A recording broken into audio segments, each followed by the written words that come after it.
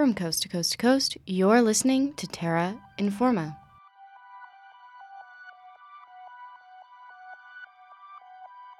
Hello and welcome back. I'm Charlotte Thomason, and I'll be your host for the next half hour of environmental news. I would like to begin this episode by acknowledging that Terra Informa is a production of CJSR 88.5 FM, a campus and community recording studio located in Edmonton, Alberta. Edmonton is located on Treaty 6, the historic and present territory of Cree, Métis, Blackfoot, Dene, and many other First Peoples. Treaty is about relationships, and the very least we can do in this relationship is acknowledge the people who continue to live and gather here, and who continue to influence the stories we make and our understanding of the land around us. This week, we talk about the importance of resilience, how to minimize the damage of the climate crisis. Recent evidence from the Intergovernmental Panel for Climate Change suggests that some degree of climate change is inevitable. Reports suggest that a 1.5 degree warming will almost certainly occur, and depending on the scale of climate action in the near future, warming could be higher. The IPCC report describes drastic impacts in various scenarios of global heating, including changes like the death of the coral reefs, increased frequency and magnitude of deadly heat waves, and crop failure, among others. Concerns like these have prompted many Canadian and global communities to adopt resilience planning measures. Global Group 100 Resilient Cities defines resilience as the capacity of individuals, communities, institutions, and businesses to survive, adapt, and grow, no matter what kinds of chronic stresses and acute shocks or single-event disasters they face. Activities that build resilience vary from infrastructure impacts like floodgates and fire-smart buildings to economic and social efforts like improving community cohesion. This week, we'll be providing you with some of the latest information on climate crisis and impacts. We'll also hear from Terra Informer Sonik Patel sitting down with Nicole Bonnet to discuss her research into resilience planning on Vancouver Island. But before all that, here are this week's headlines.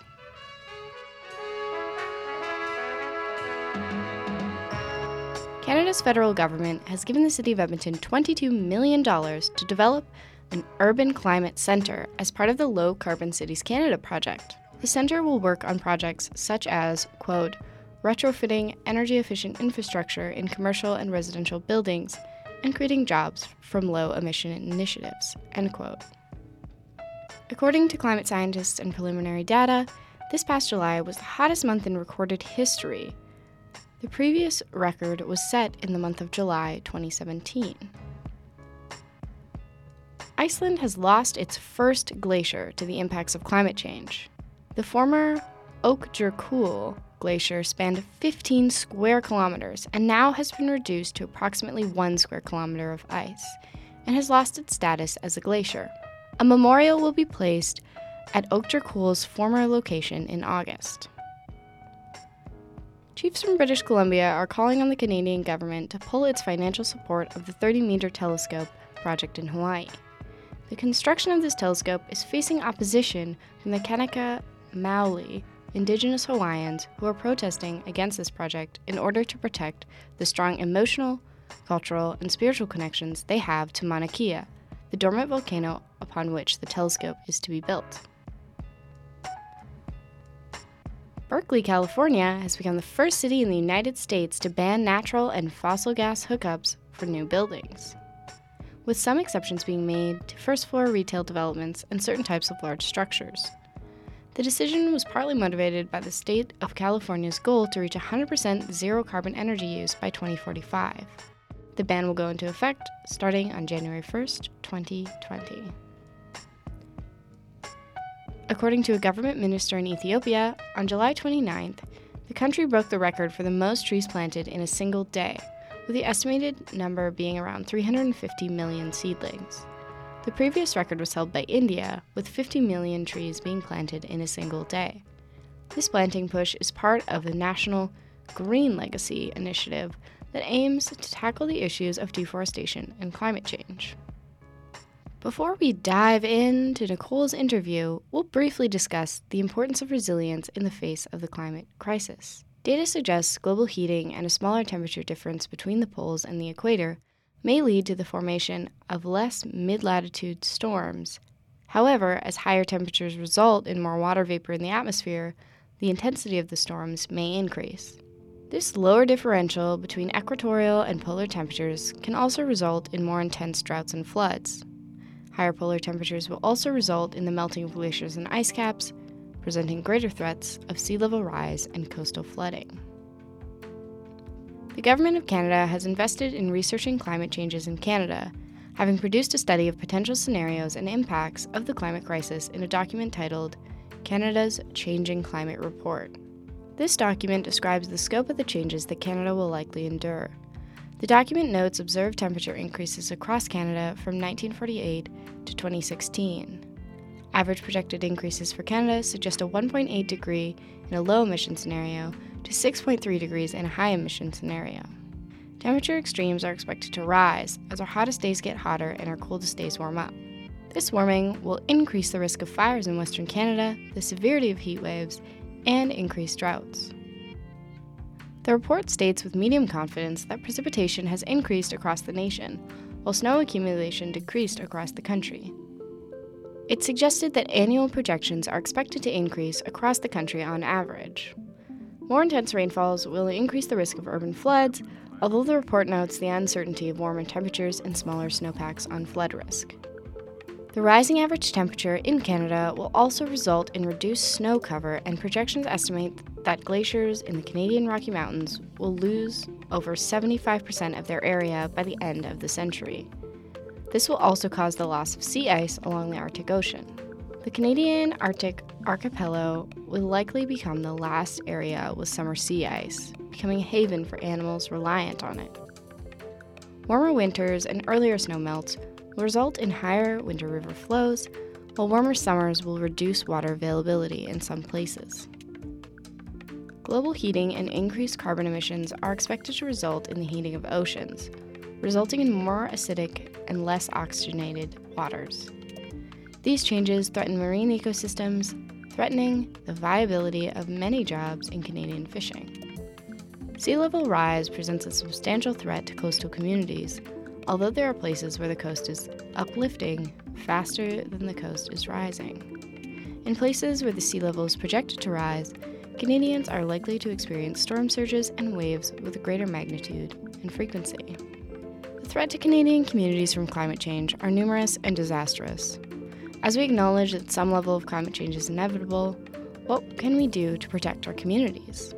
Sonik Patel sat down with Nicole Bonnet to discuss how her research on resilience planning on Vancouver Island can shed some insight into how Canadian communities can prepare for and adapt to a changing climate. Let's listen in.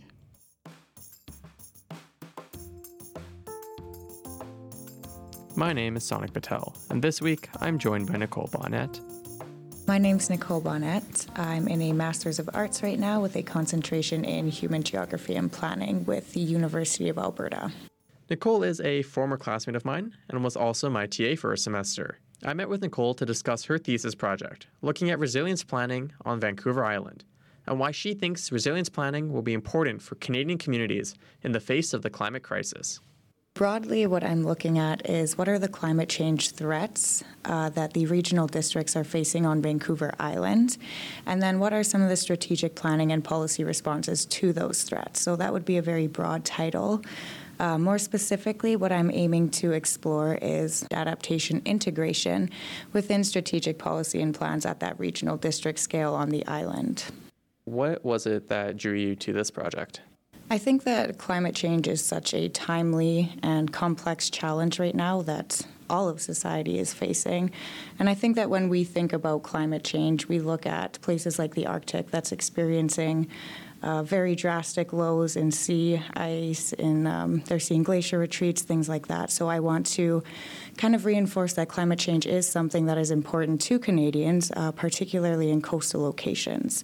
And I found Vancouver Island to be such a diverse and really interesting location, and it is one of our coasts in Canada, so I thought that that was a really interesting case to explore and to reinforce that this is something that we should be looking into, and it's a very important topic.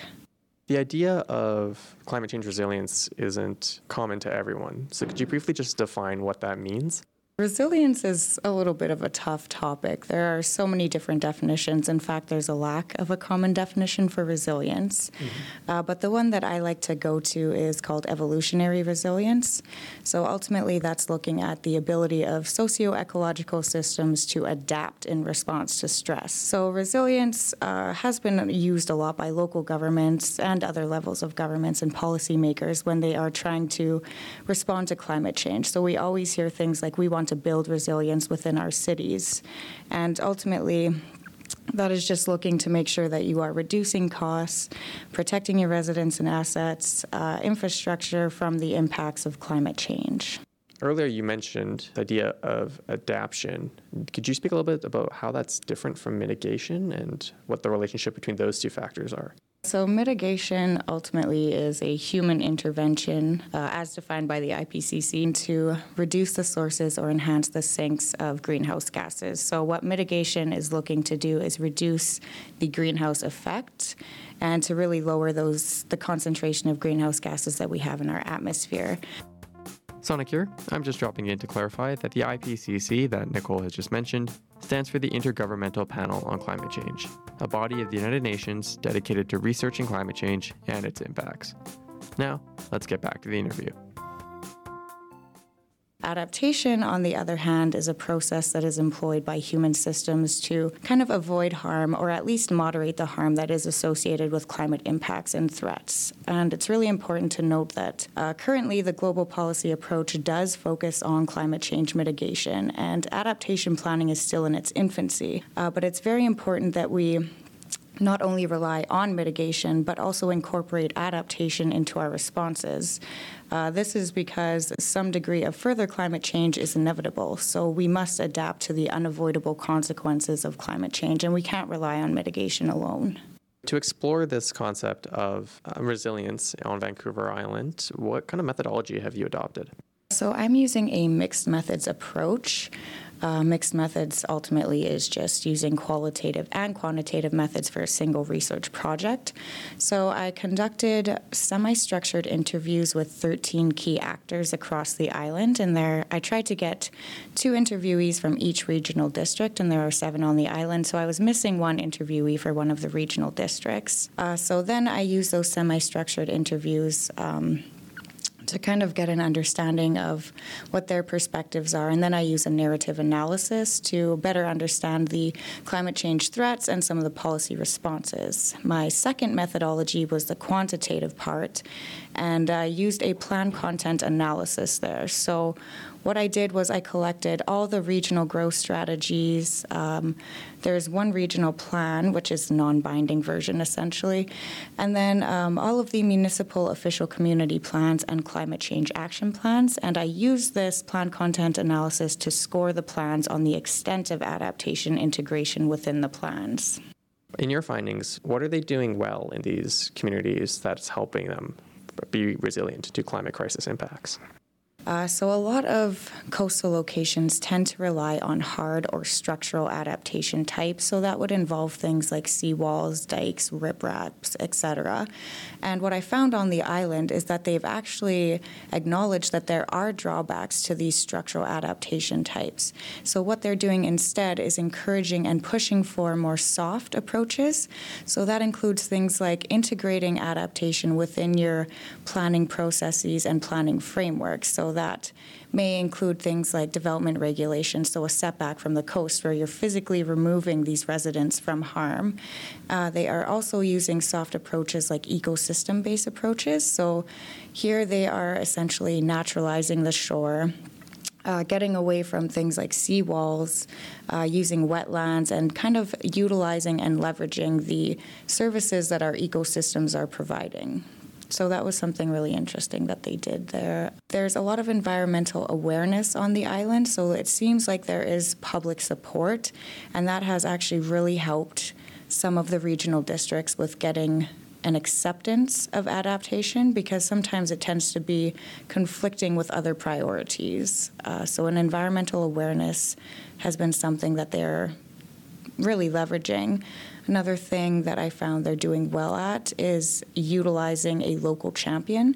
So if there is an advocate for climate change adaptation, that is helping them put in process adaptation planning, and it also helps with the implementation of adaptation, which tends to be lagging across the entire world, it seems like. And in speaking to the stakeholders that you did interview, what did they identify as their biggest challenges as they go about this process of building resilience?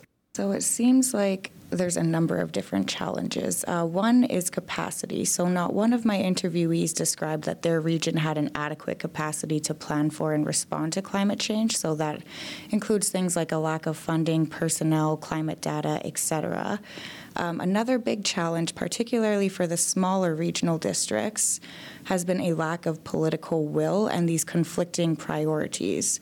So when adaptation is not prioritized as a strategic priority, then it's very unlikely that it will actually be embedded in the planning process, and it's very unlikely that anything will be implemented on the ground, because it's very hard to dedicate resources to doing so when there is no political appetite to do so.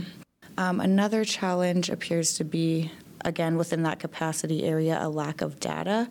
So it seems like they're missing a little bit of scaled data. So it's very important that we are using reliable and up-to-date climate data when we are making these policies. That's been a challenge for them. Another thing which is not really applicable to other areas, but Bill 27, which is the Local Government Statute Act. So there's a mandate that the province has came out with, and that is essentially to incorporate emissions reduction targets within official community plans and regional growth strategies. So here it's important to note that there is absolutely no mention of adaptation. So the overwhelming focus on mitigation at the provincial level seems to filter down to the regional level. So they're lacking a little bit of provincial support. And then the function of regional districts, just as regional bodies, has kind of challenged their ability to plan for climate change adaptation and those impacts. So it's really hard for them to work outside of a service area. Ultimately, these service areas have to be voted on by the residents, so it must be supported by the regional board and the electors. So if there is no appetite for adaptation, they ultimately have no grounds to act. So you touched on this a little bit, but I was wondering if you had any more insight into this idea of when you're dealing with an island of multiple communities, as they're doing this resilience planning, are you seeing a lot of cooperation that's emerging between them?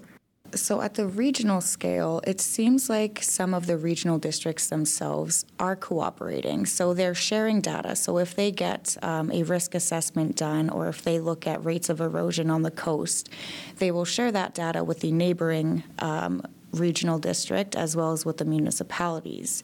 So it seems like there's quite a bit of cooperation, data sharing, and they're just really communicating to each other. So these are some of the impacts we're experiencing. What have you done that has been beneficial to you? How are you dealing with it? What are some of the impediments that you face? So there's a lot of communication at that local government scale. I would argue that there needs to be a little bit more cooperation between the provincial government and then the local governments, particularly when it comes to data sharing, funding, policy guidance, things like that. Vancouver Island, obviously a very unique community. They've got a lot of their own challenges. What do you think the key takeaways are for other communities that are considering resilience planning, but maybe on the East Coast or may not be on a coast at all?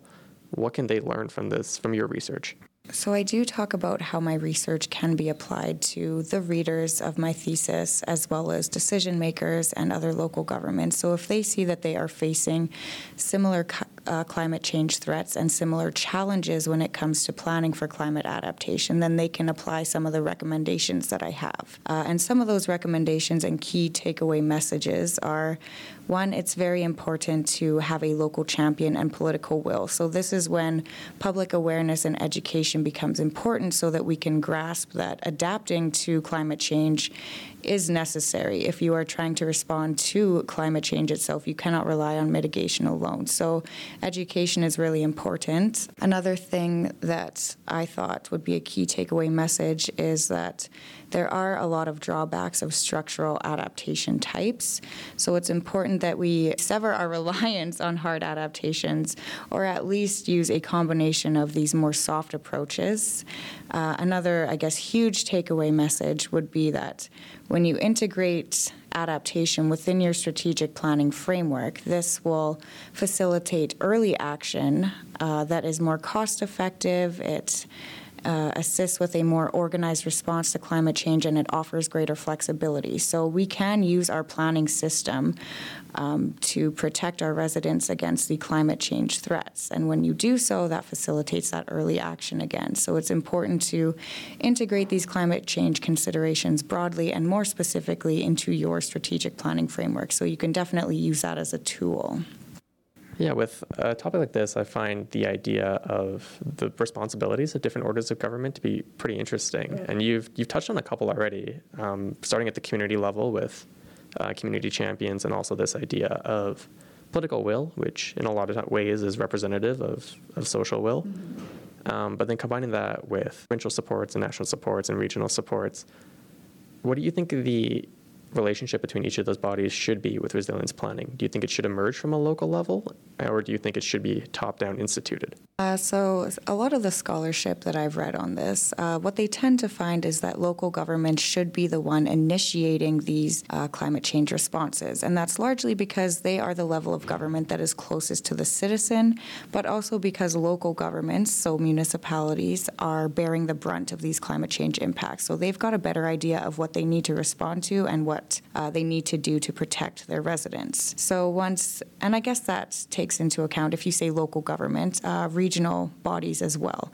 So once they have established what their vulnerabilities are, then they can come up with, I guess, these responses. So that would be to embed these adaptation and mitigation goals within their policy and try to implement it. So what the challenge becomes is actually implementing these goals. So making sure that they don't remain as these kind of high-level vision-setting statements. This is where provincial support comes into play. So I think that a lot of the local governments across Canada are challenged by a lack of capacity. So they've got like a vast array of responsibilities, but they've got limited sources of revenue. So this is where funding from the higher levels of government comes into play.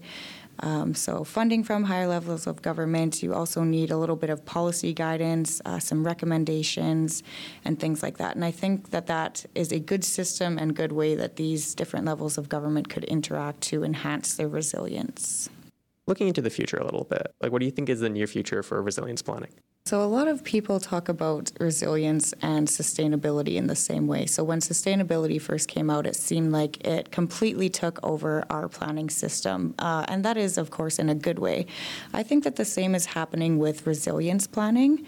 So it tends to be catching on a lot. The challenge with resilience for me is that lack of a common definition. So I think that if we are to move from theory into practice and actually use resilience to build and enhance our preparedness to these climate change impacts, our decision makers and our readers need to really understand what resilience is and understand that it can be applied, and it has already been applied in practice. So I think that it is just still in its infancy, but I think it's going to catch on like wildfire and be very, very beneficial, particularly in the face of a changing climate.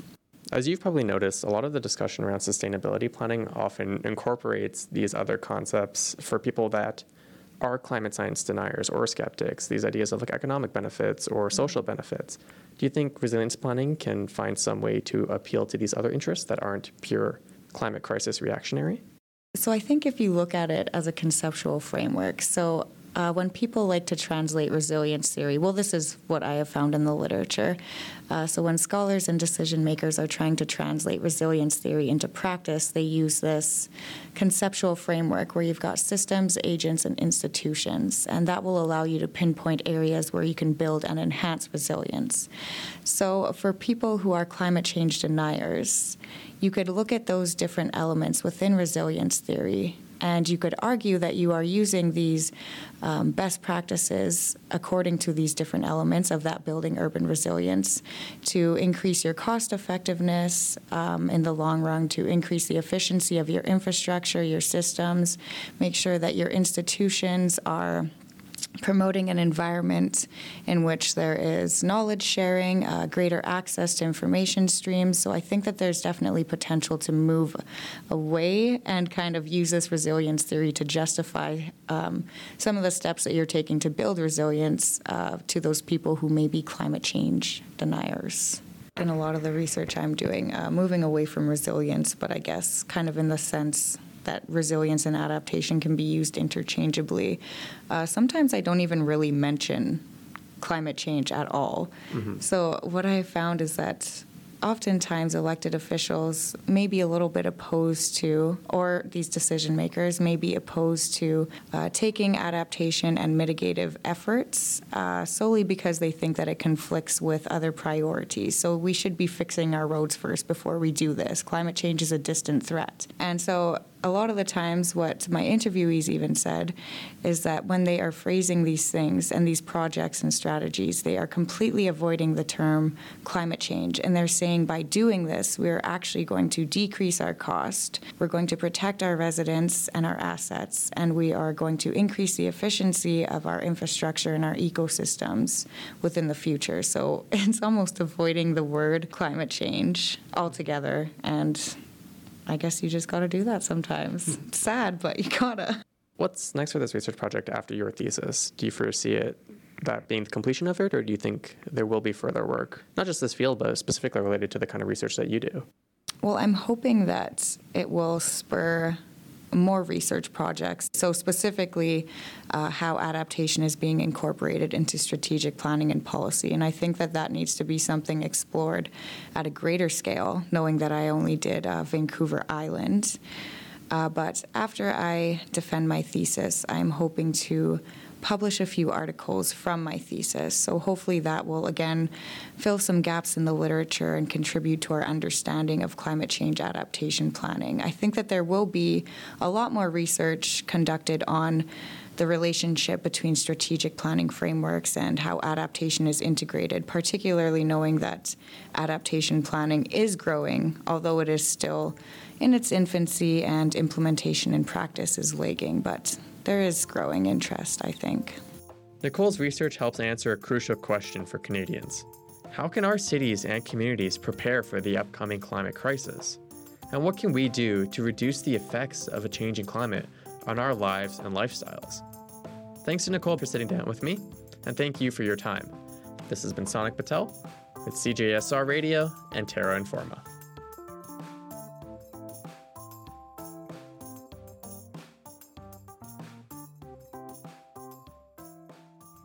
And that's all the time we have for this week. Thanks for listening. If you have any questions or comments about the show, send us an email to tara@cjsr.com, tweet us at Terra Informa, or check us out on Facebook. To catch up on the latest environmental news, visit our website at terrainforma.ca. Thank you to our volunteers and Terra Informers, Sonic Patel and Hannah Cunningham, for helping out with this week's episode. Terra Informa is entirely volunteer-run and survives because of generous donations to our host studio, CJSR 88.5 FM. Visit cjsr.com to learn more about the station and consider a donation to keep environmental news like this on the air. I've been your host, Charlotte Thomason. Thank you for tuning in, and I hope you'll catch us next week, right here on Terra Informa.